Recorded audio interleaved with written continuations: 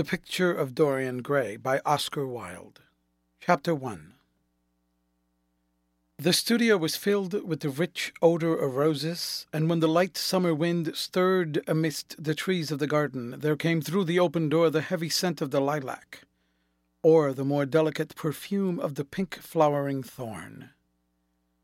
From the corner of the divan of Persian saddlebags on which he was lying, smoking, as was his custom, innumerable cigarettes, Lord Henry Wotton could just catch the gleam of the honey-sweet and honey-coloured blossoms of a laburnum, whose tremulous branches seemed hardly able to bear the burden of a beauty so flame-like as theirs. And now and then the fantastic shadows of birds in flight flitted across the long tussore silk curtains that was stretched in front of the huge window, producing a kind of momentary Japanese effect, and making him think of those pallid, jade-faced painters of Tokyo, who, through the medium of an art that is necessarily immobile, seek to convey the sense of swiftness and motion. The sullen murmur of the bees, shouldering their way through the long unmown grass, or circling with monotonous insistence round the dusty gilt horns of the straggling woodbine, seemed to make the stillness more oppressive. The dim roar of London was like the bourbon note of a distant organ. In the centre of the room, clamped to an upright easel, stood the full-length portrait of a young man of extraordinary personal beauty, and in front of it, some little distance away, was sitting the artist himself, Basil Hallward, whose sudden disappearance some years ago caused at the time such public excitement, and gave rise to so many strange conjectures. As the painter looked at the gracious and comely form he had so skilfully mirrored in his art, a smile of pleasure passed across his face and seemed about to linger there. But he suddenly started up, and closing his eyes, placed his fingers upon the lids, as though he sought to imprison within his brain some curious dream from which he feared he might awake.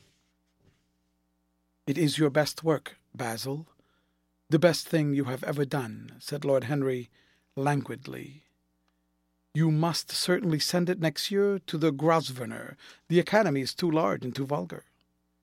Whenever I have to go there have been either so many people that I have not been able to see the pictures, which was dreadful, or so many pictures that I have not been able to see the people, which was worse.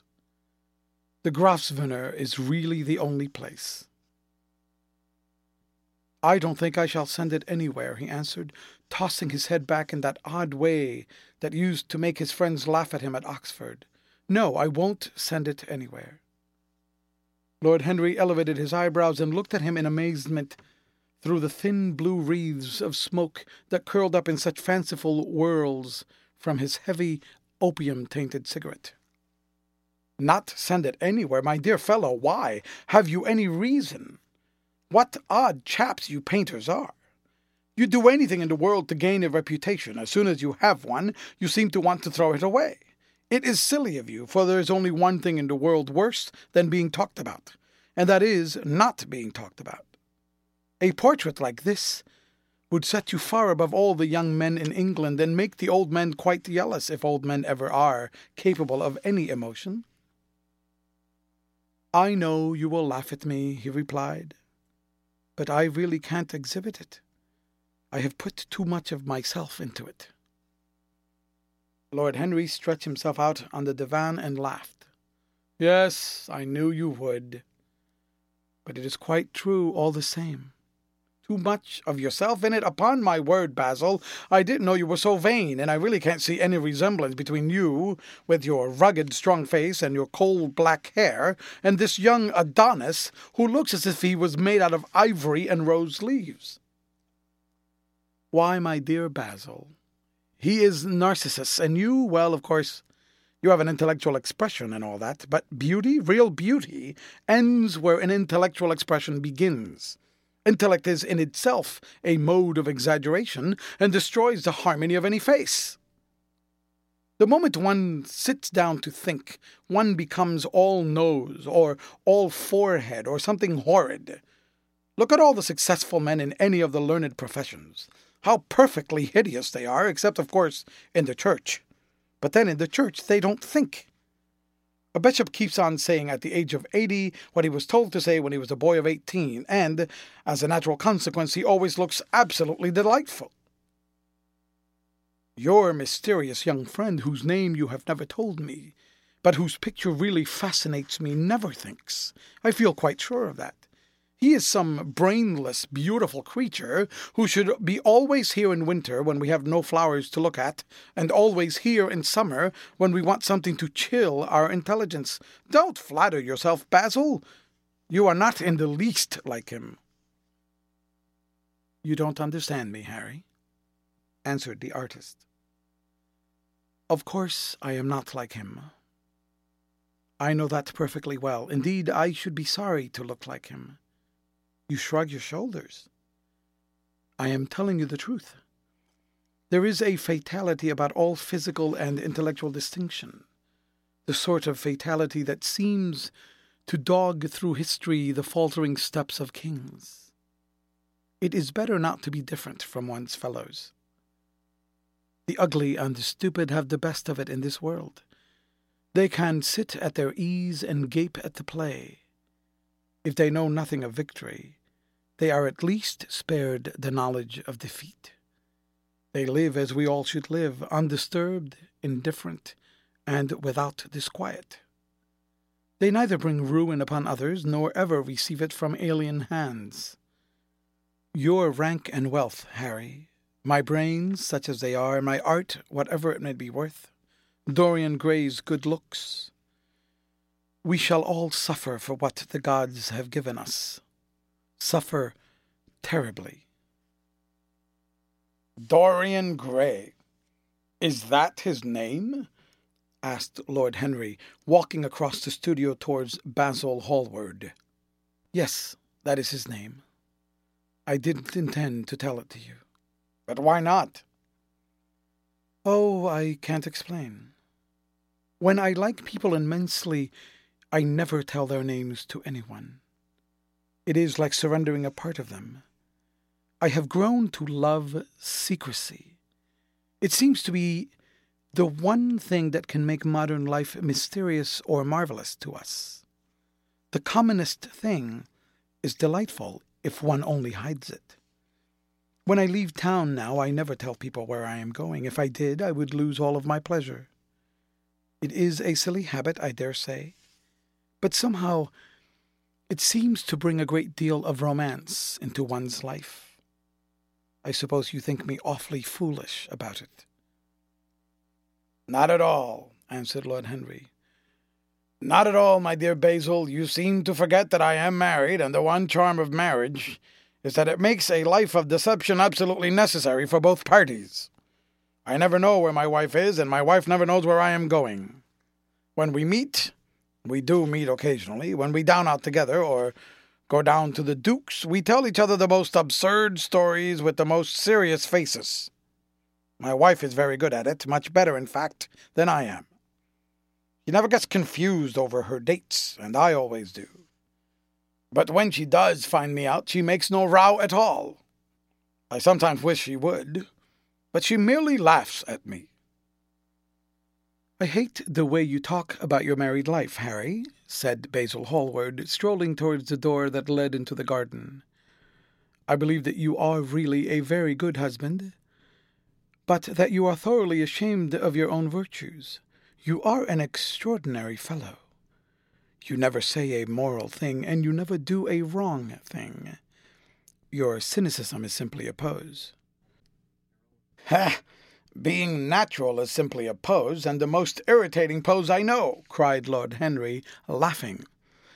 And the two young men went out into the garden together, and uncoursed themselves on a long bamboo seat that stood in the shade of a tall laurel bush. The sunlight slipped over the polished leaves. In the grass, white daisies were tremulous. After a pause, Lord Henry pulled out his watch. I'm afraid I must be going, Basil. he murmured. "And before I go, I insist on your answering a question I put to you some time ago." "What is that?" said the painter, keeping his eyes fixed on the ground. "You know quite well." "I do not, Harry." "Well, I will tell you what it is. I want you to explain to me why you won't exhibit Dorian Gray's picture. I want the real reason." "I told you the real reason." "No, you did not. You said it was because there was too much of yourself in it. Now that is childish." "Harry," said Basil Hallward, looking him straight in the face, "every portrait that is painted with feeling is a portrait of the artist, not of the sitter. The sitter is merely the accident, the occasion. It is not he who is revealed by the painter, it is rather the painter who, on the coloured canvas, reveals himself.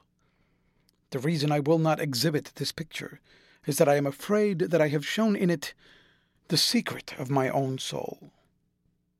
Lord Henry laughed. "And what is that?" "I will tell you," said Hallward, but an expression of perplexity came over his face.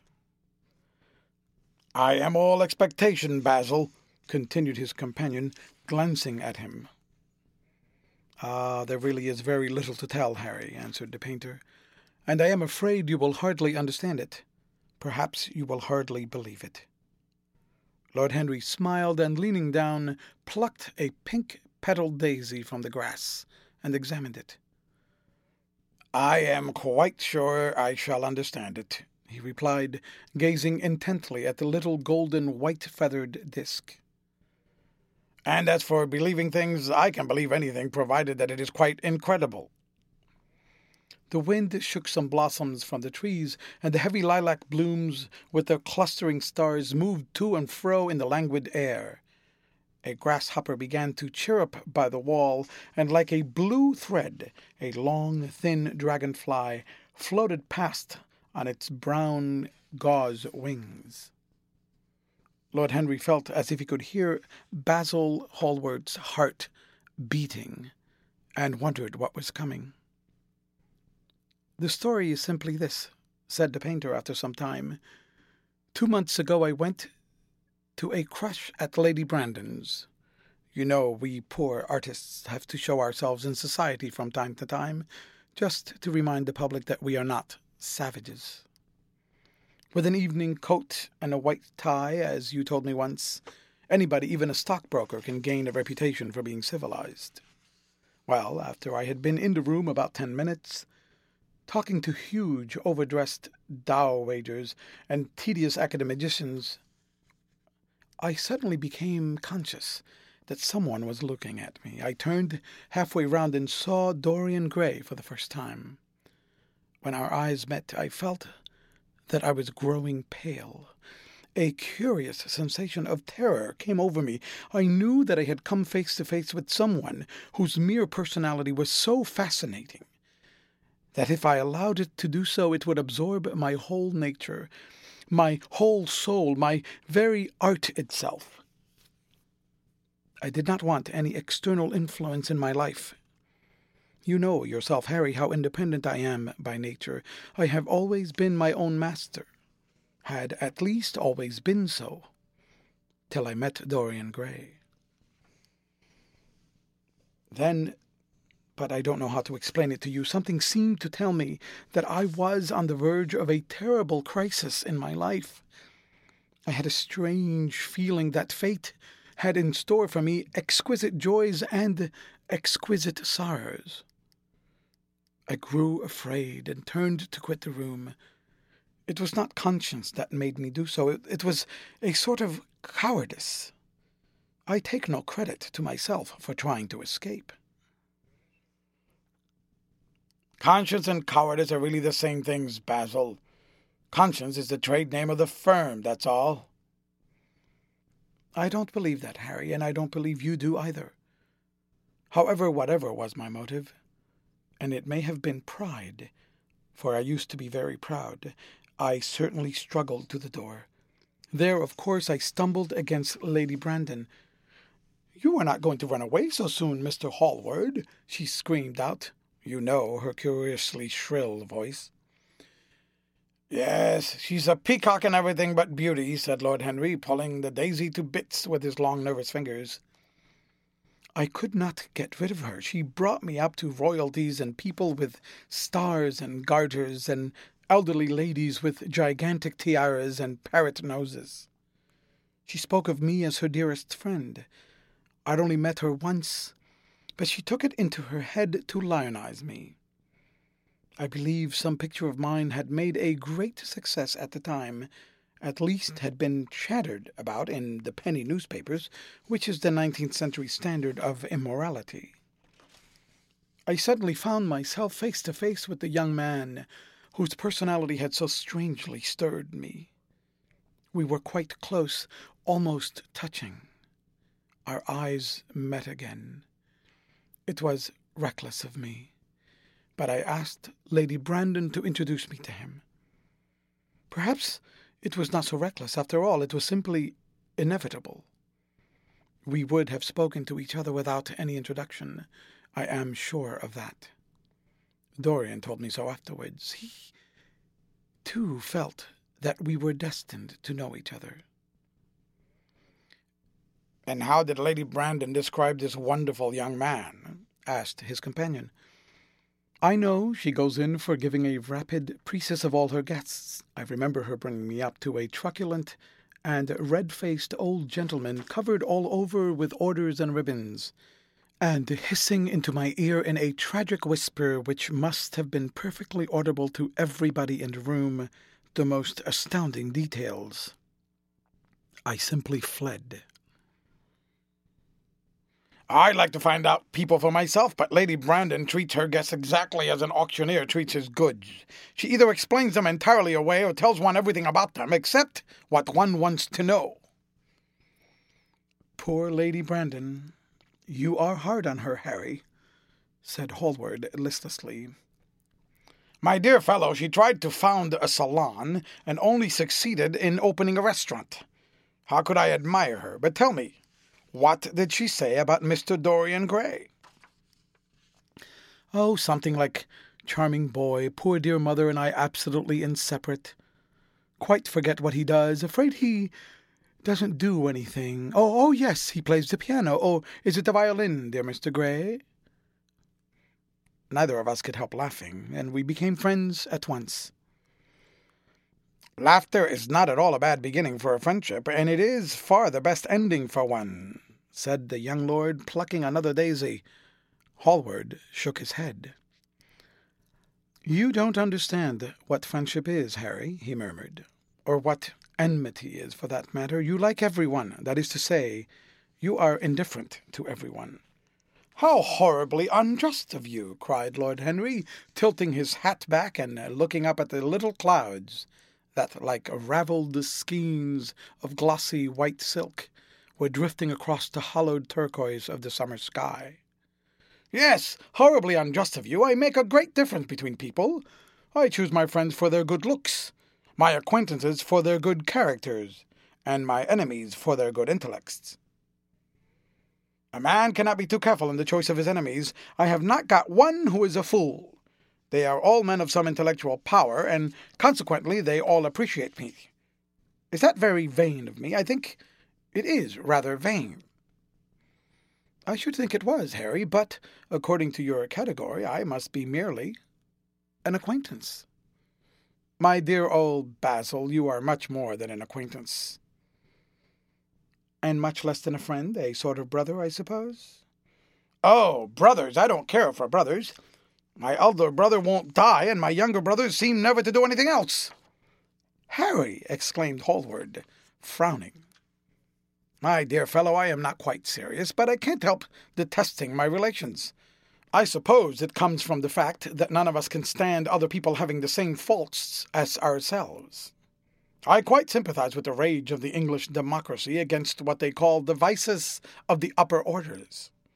The masses feel that drunkenness, stupidity, and immorality should be their own special property, and that if any one of us makes an ass of himself, he's poaching on their preserves. When poor Southwark got into the divorce court, their indignation was quite magnificent, and yet I don't suppose that 10% of the proletariat live correctly. I don't agree with a single word that you have just said, and what is more, Harry, I feel sure you don't either. Lord Henry stroked his pointed brown beard and tapped the toe of his patent-leather boot with a tasselled ebony cane. How English you are, Basil. That is the second time you have made that observation. If one puts forward an idea to a true Englishman, always a rash thing to do, he never dreams of considering whether the idea is right or wrong. The only thing he considers of any importance is whether one believes it oneself. Now, the value of an idea has nothing whatsoever to do with the sincerity of the man who expresses it. Indeed, the probabilities are that the more insincere the man is, the more purely intellectual will the idea be, as in that case it will not be colored by either his wants, his desires, or his prejudices. However, I don't propose to discuss politics, sociology, or metaphysics with you. I like persons better than principles, and I like persons with no principles better than anything else in the world. Tell me more about Mr. Dorian Gray. How often do you see him? Every day. I couldn't be happy if I didn't see him every day. He is absolutely necessary to me. How extraordinary! I thought you would never care for anything but your art. He is all my art to me now, said the painter gravely. I sometimes think, Harry, that there are only two areas of any importance in the world's history. The first is the appearance of a new medium for art, and the second is the appearance of a new personality for art also. What the invention of oil painting was to the Venetians, the face of Antinous was to late Greek sculpture, and the face of Dorian Gray will some day be to me. It is not merely that I paint from him, draw from him, sketch from him. Of course, I have done all that, but he is much more to me than a model or a sitter. I won't tell you that I am dissatisfied with what I have done of him, or that his beauty is such that art cannot express it. There is nothing that art cannot express, and I know that the work I have done since I met Dorian Gray is good work, is the best work of my life. But in some curious way I wonder, will you understand me? His personality has suggested to me an entirely new manner in art, an entirely new mode of style. I see things differently. I think of them differently. I can now recreate life in a way that was hidden from me before. A dream of form in days of thought. Who is it who says that? I forget. But it is what Dorian Gray has been to me, the merely visible presence of this lad, for he seems to me little more than a lad, though he really is over 20. His merely visible presence, I wonder, can you realize all that that means? Unconsciously, he defines for me the lines of a fresh school, a school that is to have in it all the passion of the romantic spirit, all the perfection of the spirit that is Greek, the harmony of soul and body, how much that is. We, in our madness, have separated the two and have invented a realism that is vulgar, an ideality that is void. Harry, if you only knew what Dorian Gray is to me. You remember that landscape of mine for which Agnew offered me such a huge price, but which I could not part with? It is one of the best things I have ever done. And why is it so? Because while I was painting it, Dorian Gray sat beside me. Some subtle influence passed from him to me, and for the first time in my life I saw in the plain woodland the wonder I had always looked for and always missed. Basil, this is extraordinary. I must see Dorian Gray. Hallward got up from the seat and walked up and down the garden. After some time he came back. Harry, he said, Dorian Gray is to me simply a motive in art. You might see nothing in him. I see everything in him. He is never more present in my work than when no image of him is there. He is a suggestion, as I have said, of a new manner. I find him in the curves of certain lines, in the loveliness and subtleties of certain colours. That is all." "Then why won't you exhibit his portrait?" asked Lord Henry. "Because, without intending it, I have put into it some expression of all this curious artistic idolatry of which, of course, I have never cared to speak to him. He knows nothing about it. He shall never know anything about it. But the world might guess it, and I will not bare my soul to their shallow, prying eyes. My heart shall never be put under their microscope. There is too much of myself in the thing, Harry, too much of myself. Poets are not so scrupulous as you are. They know how useful passion is for publication. Nowadays a broken heart will run to many editions." "I hate them for it," cried Hallward. "An artist should create beautiful things, but should put nothing of his own life into them. We live in an age when men treat art as if it were meant to be a form of autobiography. We have lost the abstract sense of beauty. Some day I will show the world what it is, and for that reason the world shall never see my portrait of Dorian Gray." "I think you are wrong, Basil, but I won't argue with you. It is only the intellectually lost who ever argue. Tell me, is Dorian Gray very fond of you?" The painter considered for a few moments. "He likes me," he answered after a pause. "I know he likes me. Of course, I flatter him dreadfully. I find a strange pleasure in saying things to him that I know I shall be sorry for having said.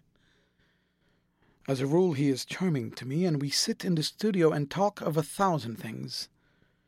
Now and then, however, he is horribly thoughtless, and seems to take a real delight in giving me pain. Then I feel, Harry, that I have given away my whole soul to someone who treats it as if it were a flower to put in his coat, a bit of decoration to charm his vanity, an ornament for a summer's day." "Days in summer, Basil, are apt to linger," murmured Lord Henry. "Perhaps you will tire sooner than he will.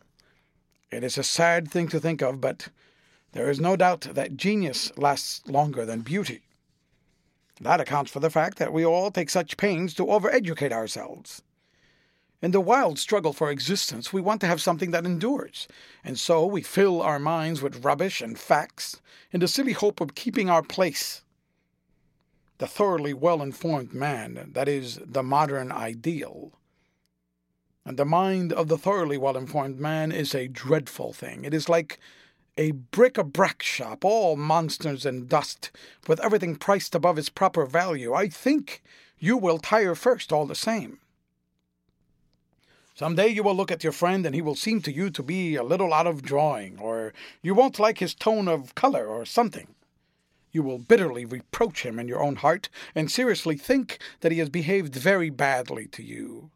The next time he calls you will be perfectly cold and indifferent. It will be a great pity, for it will alter you.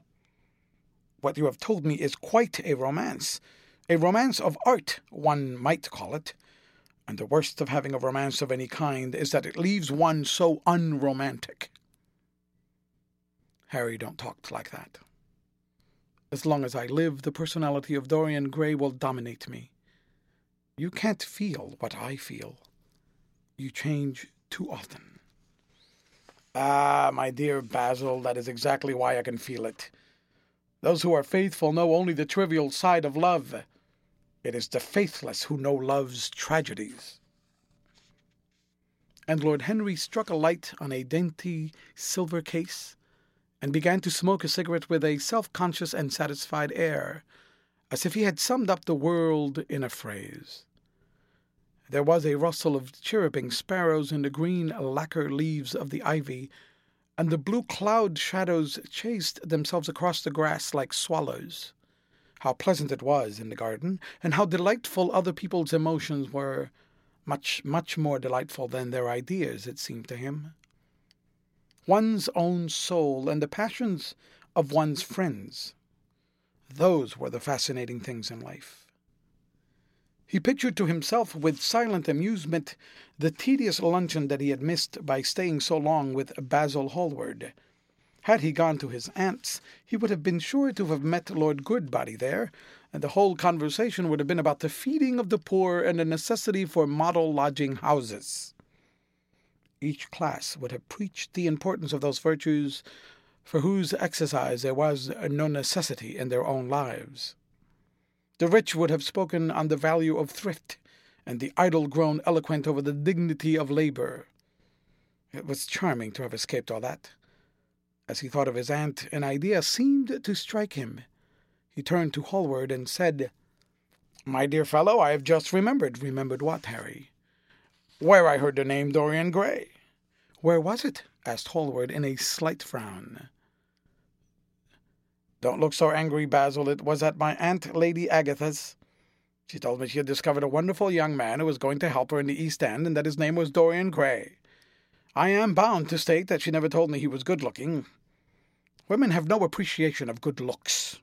At least, good women have not. She said that he was very earnest and had a beautiful nature. I at once pictured to myself a creature with spectacles and lank hair, horribly freckled and trampling about on huge feet. I wish I had known it was your friend." "I am very glad you didn't, Harry." "Why?" "I don't want you to meet him." "You don't want me to meet him?" "No." "Mr. Dorian Gray is in the studio, sir," said the butler, coming into the garden. "You must introduce me now," cried Lord Henry, laughing. The painter turned to his servant, who stood blinking in the sunlight. "Ask Mr. Gray to wait, Parker. I shall be in a few moments." The man bowed and went up the walk. Then he looked at Lord Henry. "Dorian Gray is my dearest friend. He has a simple and a beautiful nature. Your aunt was quite right in what she said of him. Don't spoil him. Don't try to influence him. Your influence would be bad. The world is wide and has many marvelous people in it. Don't take away from me the one person who gives to my art whatever charm it possesses. My life as an artist depends on him. Mind, Harry, I trust you." He spoke very slowly, and the words seemed wrung out of him almost against his will. "What nonsense you talk," said Lord Henry, smiling, and taking Hallward by the arm, he almost led him into the house. End of chapter read by Jorge Acosta for Lit2Go on the web at fcit.usf.edu.